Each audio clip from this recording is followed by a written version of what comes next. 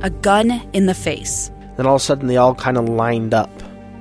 They pointed their guns at me. And this is the point where I thought, I'm going to die today. Started 2 years of horror for an American in Venezuela. They said, you need to give us your phone and get ready because you're coming with us. I'm Becky Bruce, and I spent a year researching and piecing together Josh and Tammy Holt's story about their ordeal in a notorious prison. That's when everything started to turn bad. We had another pound on the door. Boom, boom, boom. And there was the police once again. You can binge all of the episodes of Hope in Darkness on KSLpodcasts.com or wherever you get your podcasts.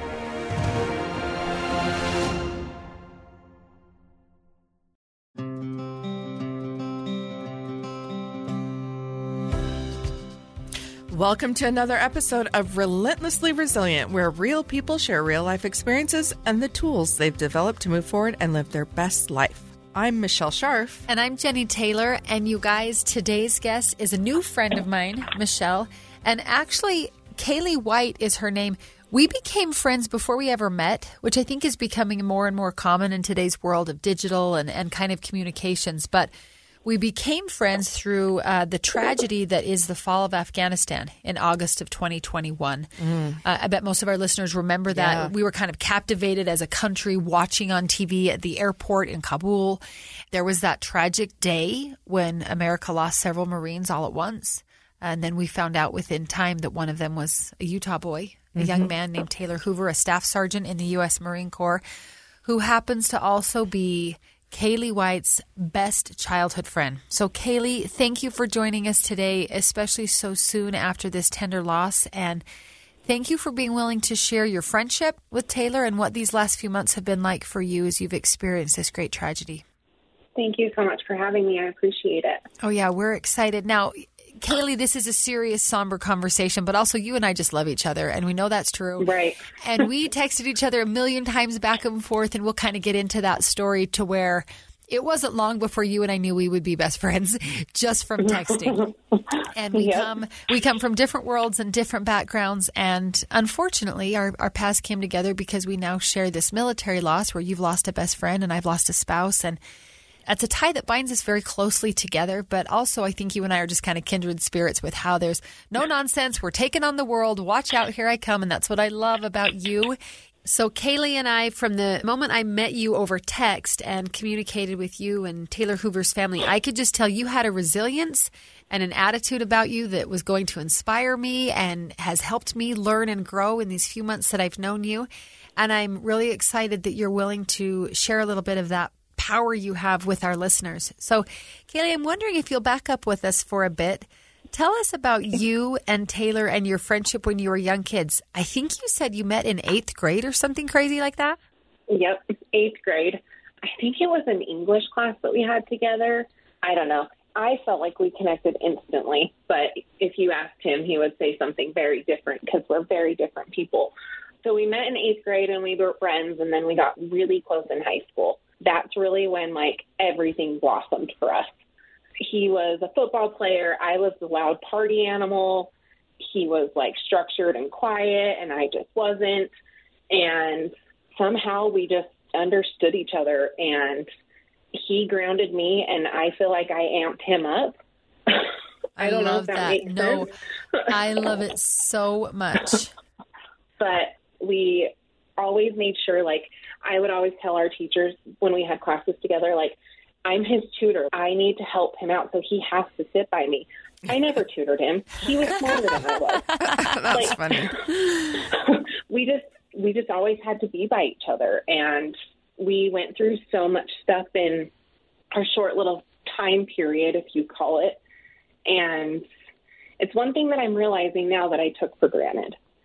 I love that you mentioned how different you are and yet how good you were for each other. I can think back to one of my closest friends in high school. We were night and day personalities, and most people were probably surprised we were even friends. And yet I look back on that friendship now, it's 20, 25 years ago, and how good that continues to be for me to have maybe that different perspective in a close relationship. Sometimes we gravitate, most of the time, we gravitate to the people we're exactly alike. And we, we kind of associate ourselves with people who think like us and look like us and act like us. And yet to branch out and have someone who brings a different perspective. I love that you said he grounded you and you amped him up. So what was that friendship like after high school? Because you guys are out of high school for a while now. That's been several years. What did that look like? And did you maintain that friendship even as you grew up and kind of moved into adulthood? We did. So he was around for a little while after high school, and he actually just lived not far from me. So we would see each other all the time, and he enlisted. I think we were 19. I don't even remember. But he enlisted, and we were talking about how he was going to go do this, and he was hoping that he would be stationed in Utah, but he also wanted to, explore the horizons and see where the world could take him. And I felt very grateful that he actually got stationed in California because it's not that far for me, and I love the beach. So we maintained a really good friendship. I would visit out there. He would come home, and we would always make time for each other wherever we were. We talked daily, if not every day, every other day, even after high school, after he moved on. We had different relationships, and we always made sure in those relationships that, you don't get to, replace him in my life. I love him with my whole heart, and he would say the same things to the girls that he was with. So this was never a romantic relationship between the two of you. It was just this close connection. He was like my big brother, but I was older than him, if that makes sense. Yeah. It never sparks, never nothing, just instant best friends and siblings. I looked at him as a brother I never had. So that's cool that you were able to maintain that relationship, because I think a lot of us, when we get out of high school and out of kind of that home childhood environment, we move on from some of those relationships. So what a treasure to be able to maintain that. Can you tell me, I'm a little curious, what were your thoughts about him joining the military in general? Was that something he grew up wanting to do? 19 is pretty young to jump out of high school and jump into the Marines. It's not super common here for a kid from Utah to do that. Can you tell us a little bit of your memory of maybe how that came to be and how you felt as he made that decision? When Taylor decided that he wanted to do this, I didn't really have any feelings about it because I just supported him in anything that he wanted to do. I was scared, obviously. It was in the midst of the Afghanistan stuff, and I didn't really follow a lot of the war and politics and all that stuff, but it made me nervous because you just hear of so many people not coming home. But I was like, he's got a good head on his shoulders. If this is really what his passion is, then I back him 5,000%. I worried about him every single day that he was gone, but we would still communicate. In the beginning, Facebook was still a new thing, but we physically wrote letters to each other in the beginning. And I still have those letters. Oh, they've got to be a treasure. Yeah. I lost them for a minute, but I found them with all of it. Oh, good. So we would write letters, and then Facebook became a thing. And every time he was gone, we could talk via Facebook. And when he was just in San Diego, we could text and we could call and all that kind of stuff. So I didn't worry too much because I could always have some type of communication with him. Yeah, so tell me, you mentioned, we know he's from Utah, from the Salt Lake Hillcrest High School area. He was stationed in San Diego, California, which makes sense. Marines. You're not going to have a ton of Marines stationed right here in Utah necessarily. Right. Where did he go? You said every time he was gone. Give us a timeline. How long was he in the military? Because he joined at 19, and was he 31 when he was killed? I'm trying to remember. 31. Okay, so that's a dozen. That's a dozen years. Yep. Was he always stationed in California, or did he move around a bit? Nope, he was always stationed in California. He started in 29 Palms and then went to Pendleton. Okay. And I don't know the difference of the two, but I guess it's a thing. So he started there. But when he was gone, there were times where he was doing field trainings and he was completely off the books. And I don't know where he was for those. I don't know if they do those in California. Or he was deployed 3 times. Okay. So he was just kind of gone a lot. And there were times where I had no idea where he was. Yeah. So I just had to trust in him. Yeah, there were times with my husband that, I wouldn't really be allowed to know where he was or what he was doing. And you do get a little nervous when they're off the grid, but reassured by the fact that most of the time they came back on the grid. I can think back to the last deployment my husband was on, and he would do the same where he'd go on different missions. and always in Afghanistan this time, but he'd go on a helicopter. So he was going somewhere further away and he'd come back.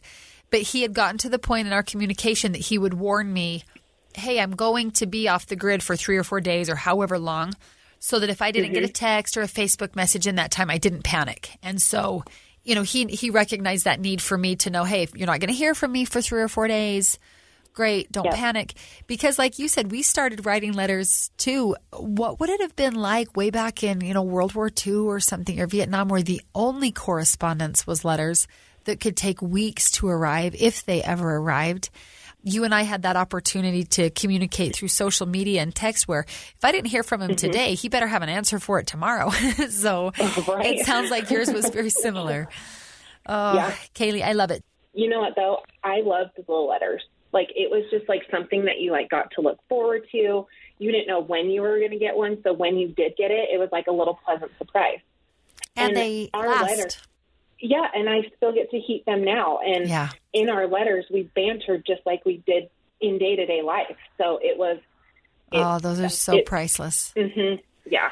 So tell me a little bit about you. We know a lot about your friendship with Taylor and his decision to join the military. What about you? How many people were in your family growing up? What things were you interested in? What do you do for a living? Give us a little bit. Who's Kaylee on the Kaylee and Taylor friendship side of things? So I've got one older sister. We are actually 8 years apart, and it's just the two of us. So my poor father had 2 daughters and a girl dog and a wife. That's a lot of females. A lot of females. I'm sure Brent felt the same way with all of your females in your family. But I'm full-time in the mortgage industry. I'm a mortgage processor, so I get to help people fulfill the American dream and get their first home, get their dream home, anything that revolves around that. And I've done this for, 7 years this year. Oh, that's awesome. And before this, I was actually in hospice. That was my long-time goal. I dreamt of being like a nurse practitioner in the hospice world. And my direction actually changed when my dad died because I couldn't deal with death anymore. Wow. I didn't know that about you, Kaylee. Wow. How long ago was that? He passed away in 2014. Wow. So that could be like a massive heart attack. That could be a whole other conversation. Yeah. I mean, your friendship, your and my friendship is pretty new, and I did not know that about you and your father. I'm sorry to hear that. But what a change to grow up thinking you want to have a career in hospice and then to be a little too close to that. Yeah. I look at it now and I'm like, why did I get out? Like, it fulfilled me in ways that nothing else can, because, I mean, I worked at a nursing home and there was people that, like, their families didn't come and visit on Christmas. So I would pack my family and we would go to the nursing home and go hang out with them. Oh, how sweet. It was something that now looking back, I wish I wouldn't have gotten out of it. But now I get to help people in a different way. I get to help with the happy moments of their life instead of the devastating parts. But I think both of those career choices speak volumes about your character. I mean, the fact that you introduce yourself, I'm a mortgage processor who gets to help people fulfill that dream of home ownership or financial stability in their loans, not just, hey, I make a bunch of money closing house loans. You know, you have that passion for helping people in all walks of life. I've really enjoyed getting to know you a little bit more and this story of your friendship with Taylor. I think what we'll do is take a quick break for a minute, and then we're going to jump in to that fateful day in August of 2021. And let's start that journey of when you learned that you had lost your best friend. We'll be right back.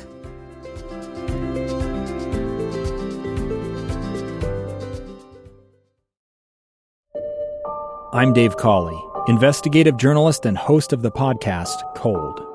In October of 1985, a woman named Cherie Warren left work at a busy Salt Lake City office to meet her estranged husband at a downtown auto dealership. She never made it home. Cherie's car surfaced weeks later in Las Vegas. In the parking lot of a hotel casino. No one knows how it got there. Strange. It was strange. Both Cherie's estranged husband and her boyfriend raised suspicion for investigators. I kind of thought that he might have done something. But no arrests were ever made. In Cold Season 3, we dig into double lives, make new connections in the case, and examine the difficulty raised by reasonable doubt. We want answers just as much as anyone else. I have creeps like that now too, so nothing's changed. That's the new Cold Season 3, The Search for Cherie. Now available anywhere you get your podcasts.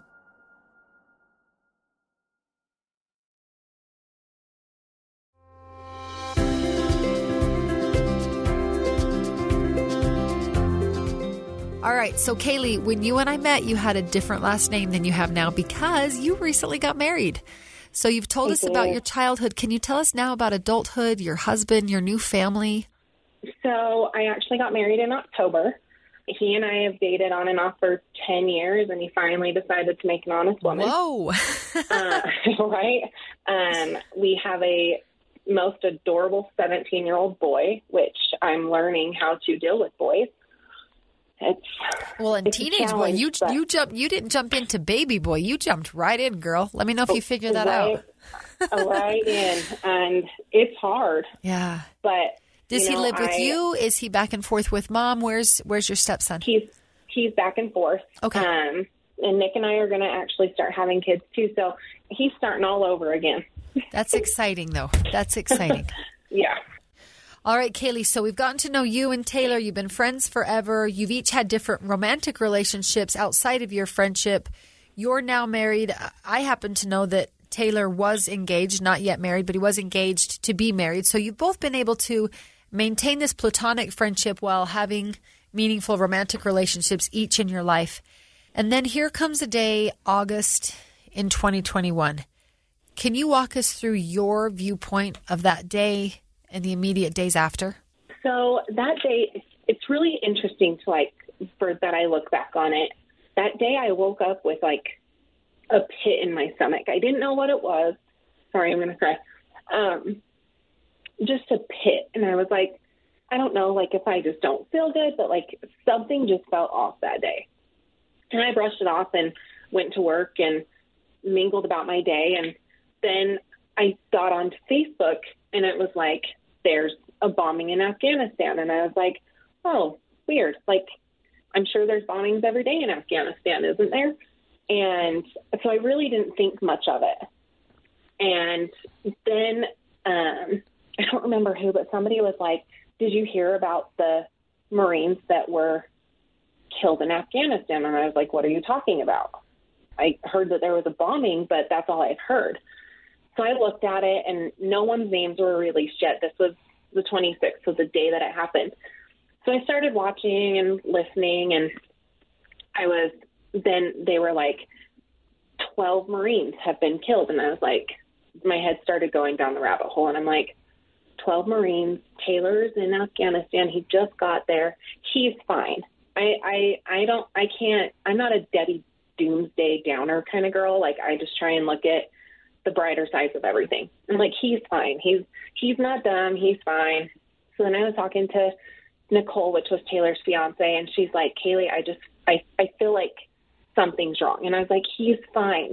He's smart. He's fine. But in my head, I'm freaking out. I'm like, okay, she feels this way. I feel this way. I woke up with a pit in my stomach. Something's wrong. I kept checking Facebook. I kept checking news articles, all the things, all day long. My husband, who is also, he's a Marine vet, and he's like, it's fine, but let me reach out to whoever I can to see what is going on. He got no answers. And at that point, I was like, well, if he's not getting answers, then something's happened. And then I was like, if I know, they'll call me. And Nicole called me, actually, I think it was 1:30 in the morning.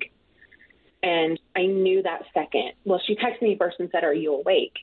And when you're asleep, you don't hear your phone go off. I don't. So I heard it go off, which is uncanny for me. And I sent her a text back and I said, yeah, what's up? And she called me immediately and she was like, Taylor's gone. Oh my gosh.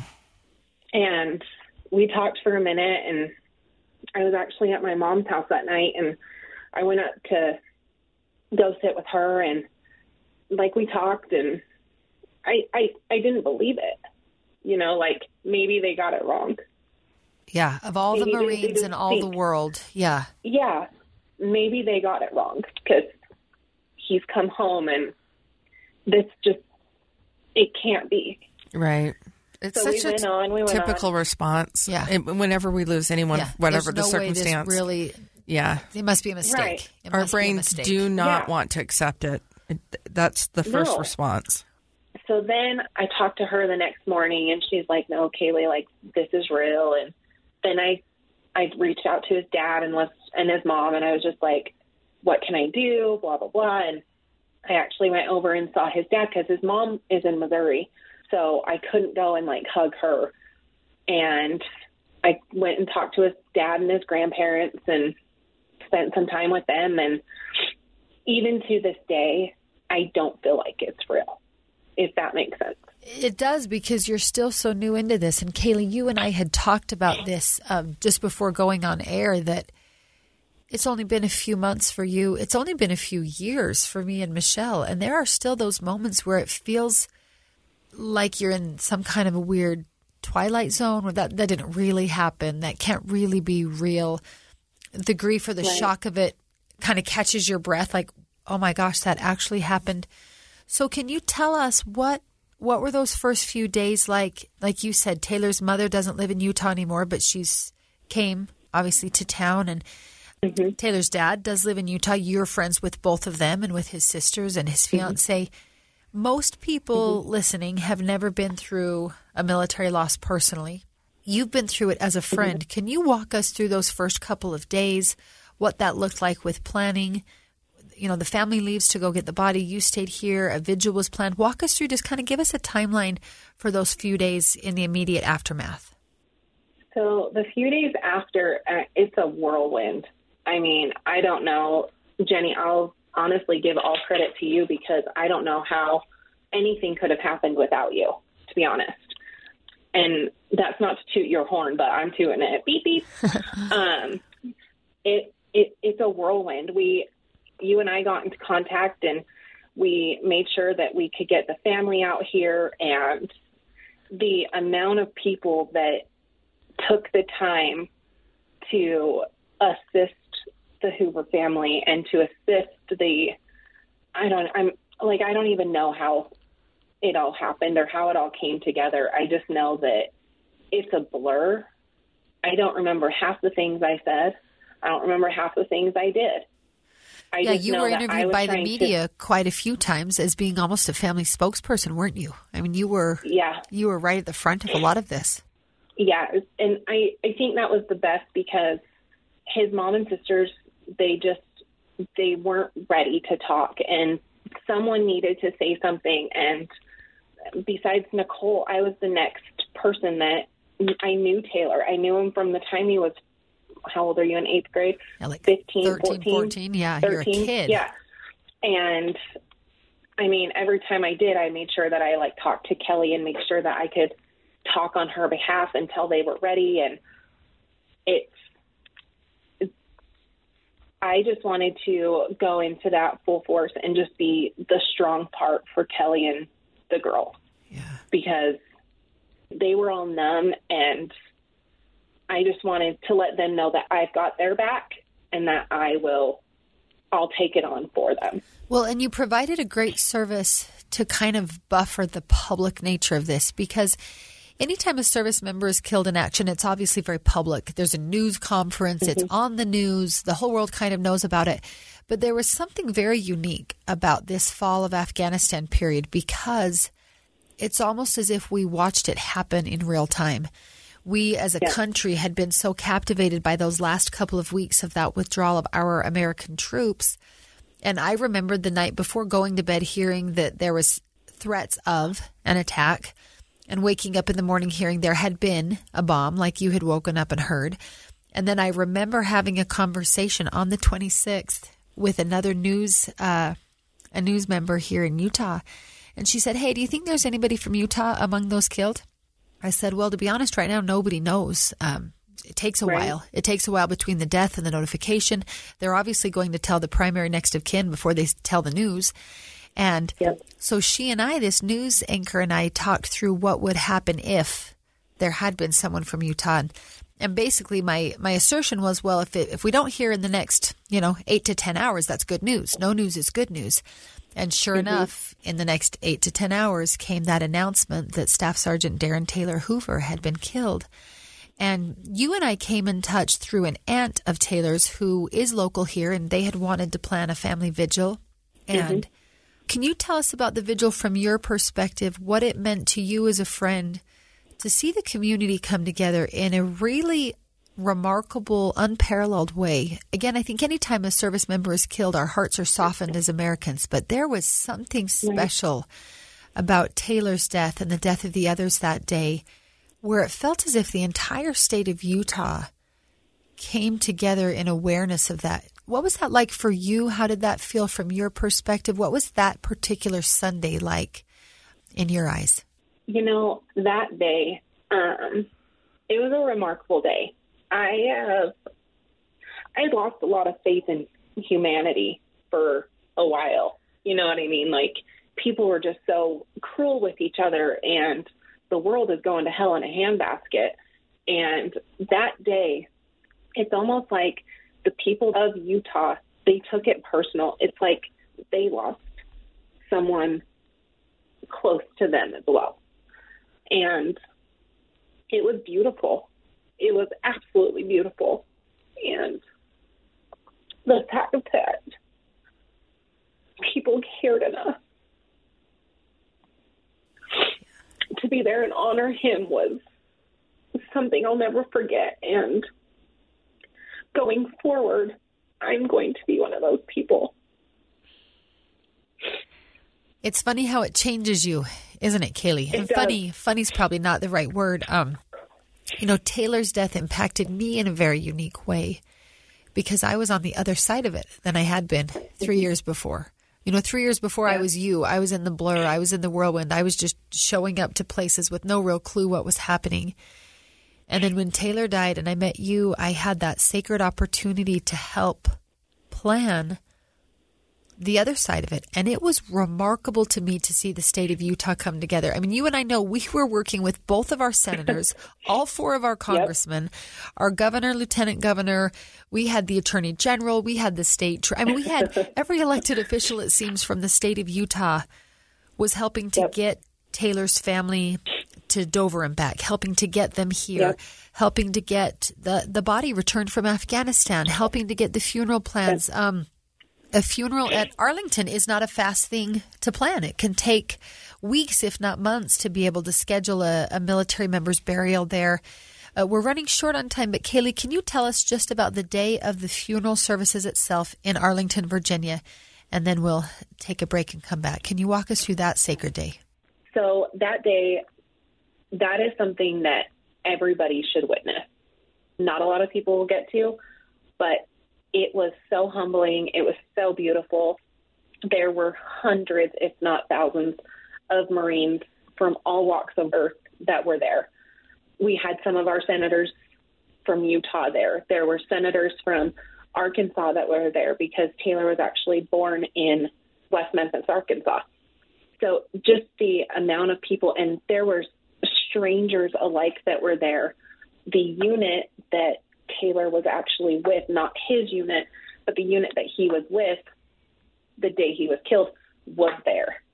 Like, it was absolutely beautiful. The sky was as blue as could be. I mean, it was absolutely beautiful. The horse-drawn carriage with the body going from one point to another. In that flag-draped casket. It's just such a powerful image. It was something. And then when they folded the flag and gave it to Taylor's mom, like, it was gut-wrenching, but it's something that, and honestly, the procession from the funeral home to the burial, there wasn't a dry eye. That was more heartbreaking to me than the actual funeral. We were driving in the streets of Virginia, and there was hundreds of cars in this procession, and they blocked off all ways of traffic, so no one could go left, right, straight, forward, backward.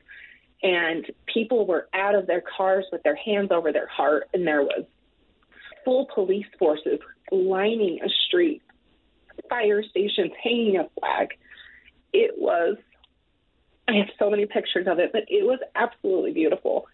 And that is something that you don't see that here in Utah, but those people in Virginia probably see it countless times. And they still stop and get out of their cars and take off their hats or put their hand over their heart, and they've seen it 1,000 times. That is such a beautiful memory. I hope you'll share some of those photos with us and we can share them with our listeners, because I think this is one of those situations where a picture is worth 1,000 words. Kaylee, you're right that most of America will never witness a military burial at Arlington. I never have. We buried my husband here at home. And yet, what a powerful reminder of the price of freedom, the price of opportunity and hope that comes with that great American dream that you help every day with mortgage loans. You know, those opportunities that sometimes we maybe take for granted or maybe just complain about. And yet, when you're in that moment, I'm picturing in my mind's eye the photos I've seen you share of that casket, of that flag, of that horse-drawn carriage, of our senators and congressmen and Marines and strangers alike standing in full respect and attention.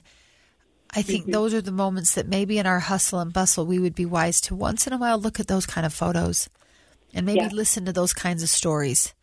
And hopefully it'll stop us in our tracks, not just to make us more resilient, but to make us a little more aware of that price that is paid so that we can have our freedoms and opportunities here. Before Taylor, I didn't even blink an eye over that kind of stuff. And it's not that I was like ungrateful for our military servicemen and women, but you just don't think about it. Yeah. You don't think about the families and the friends that are going through it on that end. I always looked at it as, and even with Taylor, this is how I always pictured him leaving this world. I never vocalized it, but I think I haven't grieved yet. And I think that's why. I think in my heart, this is how I always prepared for him to go. And this is exactly how he would want to, but no one thinks about the people on the other side. I mean, look at when there's a funeral here. How often are you like, I've got to pull over again for another car in this procession? I've got to go to work. We feel impatient or bothered. Yeah, that's true. That's true. And for me, not anymore. Yeah. And if I do see that it is some type of military, I will also pull over. So this whole thing has really just opened my eyes. Kaylee, I love that you've been willing to share this. We're going to take another break, and then I want to come back and in our last few minutes together, tell us more of what you've learned and how you've changed through this terrible, awful process that has brought great growth and compassion into your life. We'll be right back.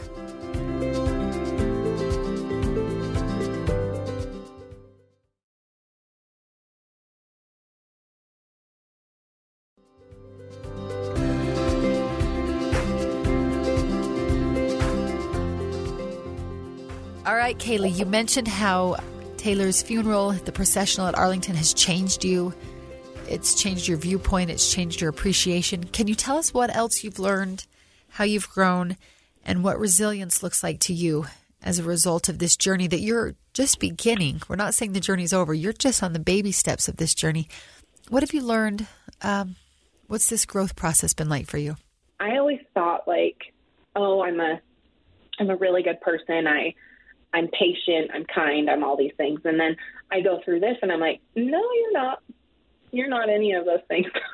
So going through this, I just learned that I honestly, I have more of an appreciation for America and our servicemen and women and our Gold Star families and people that this is taking. Like, I look at myself as an outsider. I don't look at myself as like a family of one of the 13 fallen. I've got close ties, but I just look at myself as an outsider. And I'm going to be more patient. I'm going to be more involved. And you don't realize until you're going through it how much just one person showing up for a candlelight vigil means to that family, whether it's somebody who's passed away, whether it's somebody who's missing, all of those things. You don't realize what one person, let alone 500, can mean to that family and those that are going through this. And I just learned through all of this that I'm going to be a better person. I'm going to be more active in my community and reach out to those that are hurting as well. It's just made me realize that I always thought I was a good person, but there's always room for growth. Absolutely. And I love that. That's what I'm all about this year, in fact. I love that. I love that you're all about growth. We often discount the value that we can bring to the world around us, that people are watching all the time, and we have no idea who is watching. I know that when we had my husband's services, my husband didn't really have very many friends, so I thought it would be fairly small, and we were hosting it in a large room out at a racetrack, and there was standing room only. Wow. It was packed. And so, like you said, the one person showing up for the vigil, it so matters. That has changed my outcome and my look. You know, I really didn't think that I needed to go to the ward members' families' wedding receptions, and I just figured they don't care if I'm there or not. I don't know these children. And now I have a completely different perspective on what that means to show up.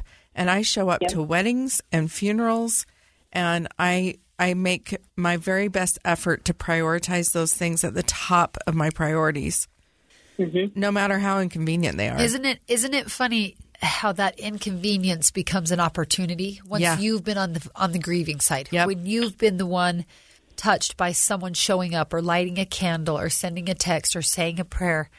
I love this. Kaylee, can you define resilience in your life? We always like to ask our guests that kind of at the very end of the podcast. What does resilience look like, or what does it mean to you? Resilience to me is just, and it might come off horrible, but resilience to me is adapting and overcome and moving forward. You take your tragedies like Taylor. And the hard thing is like, I'll never forget him, but like you adapt and you overcome, and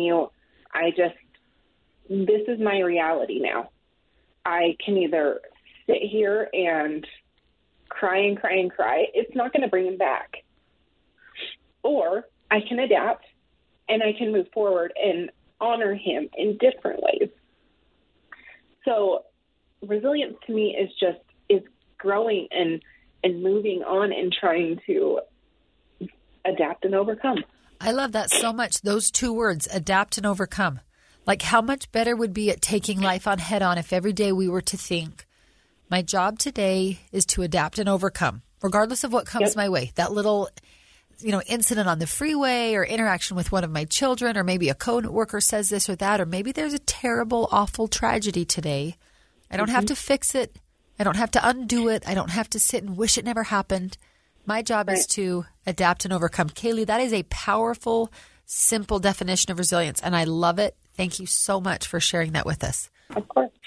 And sadly, we're out of time. I feel like we could just talk forever about lessons learned. We could go around and take turns how your story relates to my story, or something you said sparked a memory in my mind and my heart. But our time has come to a close. We want to thank you, Kaylee, for joining us, particularly so soon after the loss of your best friend. Like you said, I haven't really even grieved yet. It's all brand new. The journey is just beginning. Please know that we're here for you. Know that there are listeners in our audience who maybe haven't been through exactly what you've been through, but our hearts connect when we share these stories. Thank you for being open and real and vulnerable. And to our listeners, I would say the same thing. Thank you for connecting with us.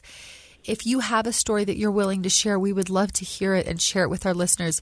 Any opportunity that you've had to adapt and overcome, to face something unexpected or terrible or tragic, and what you've learned and how you've grown and how you've either come through it or are still coming through it. If you have something you're willing to share, please find us, contact us, and let us know. You can email us at rrpodcast@ksl.com, or find us on Facebook at Relentlessly Resilient, or Instagram at Relentlessly Resilient Podcast. Remember, whatever you do today, remember to be kind. You have no idea the struggles others are dealing with in their lives.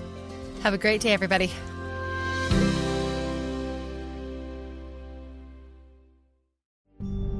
It's the story of an American held in a dark Venezuelan prison. Then all of a sudden, they all kind of lined up. They pointed their guns at me. And this is the point where I thought, I'm going to die today. I'm Becky Bruce. I spent a year working on Hope in Darkness, which now has more than 2 million downloads. Find it on kslpodcast.com or wherever you listen to podcasts.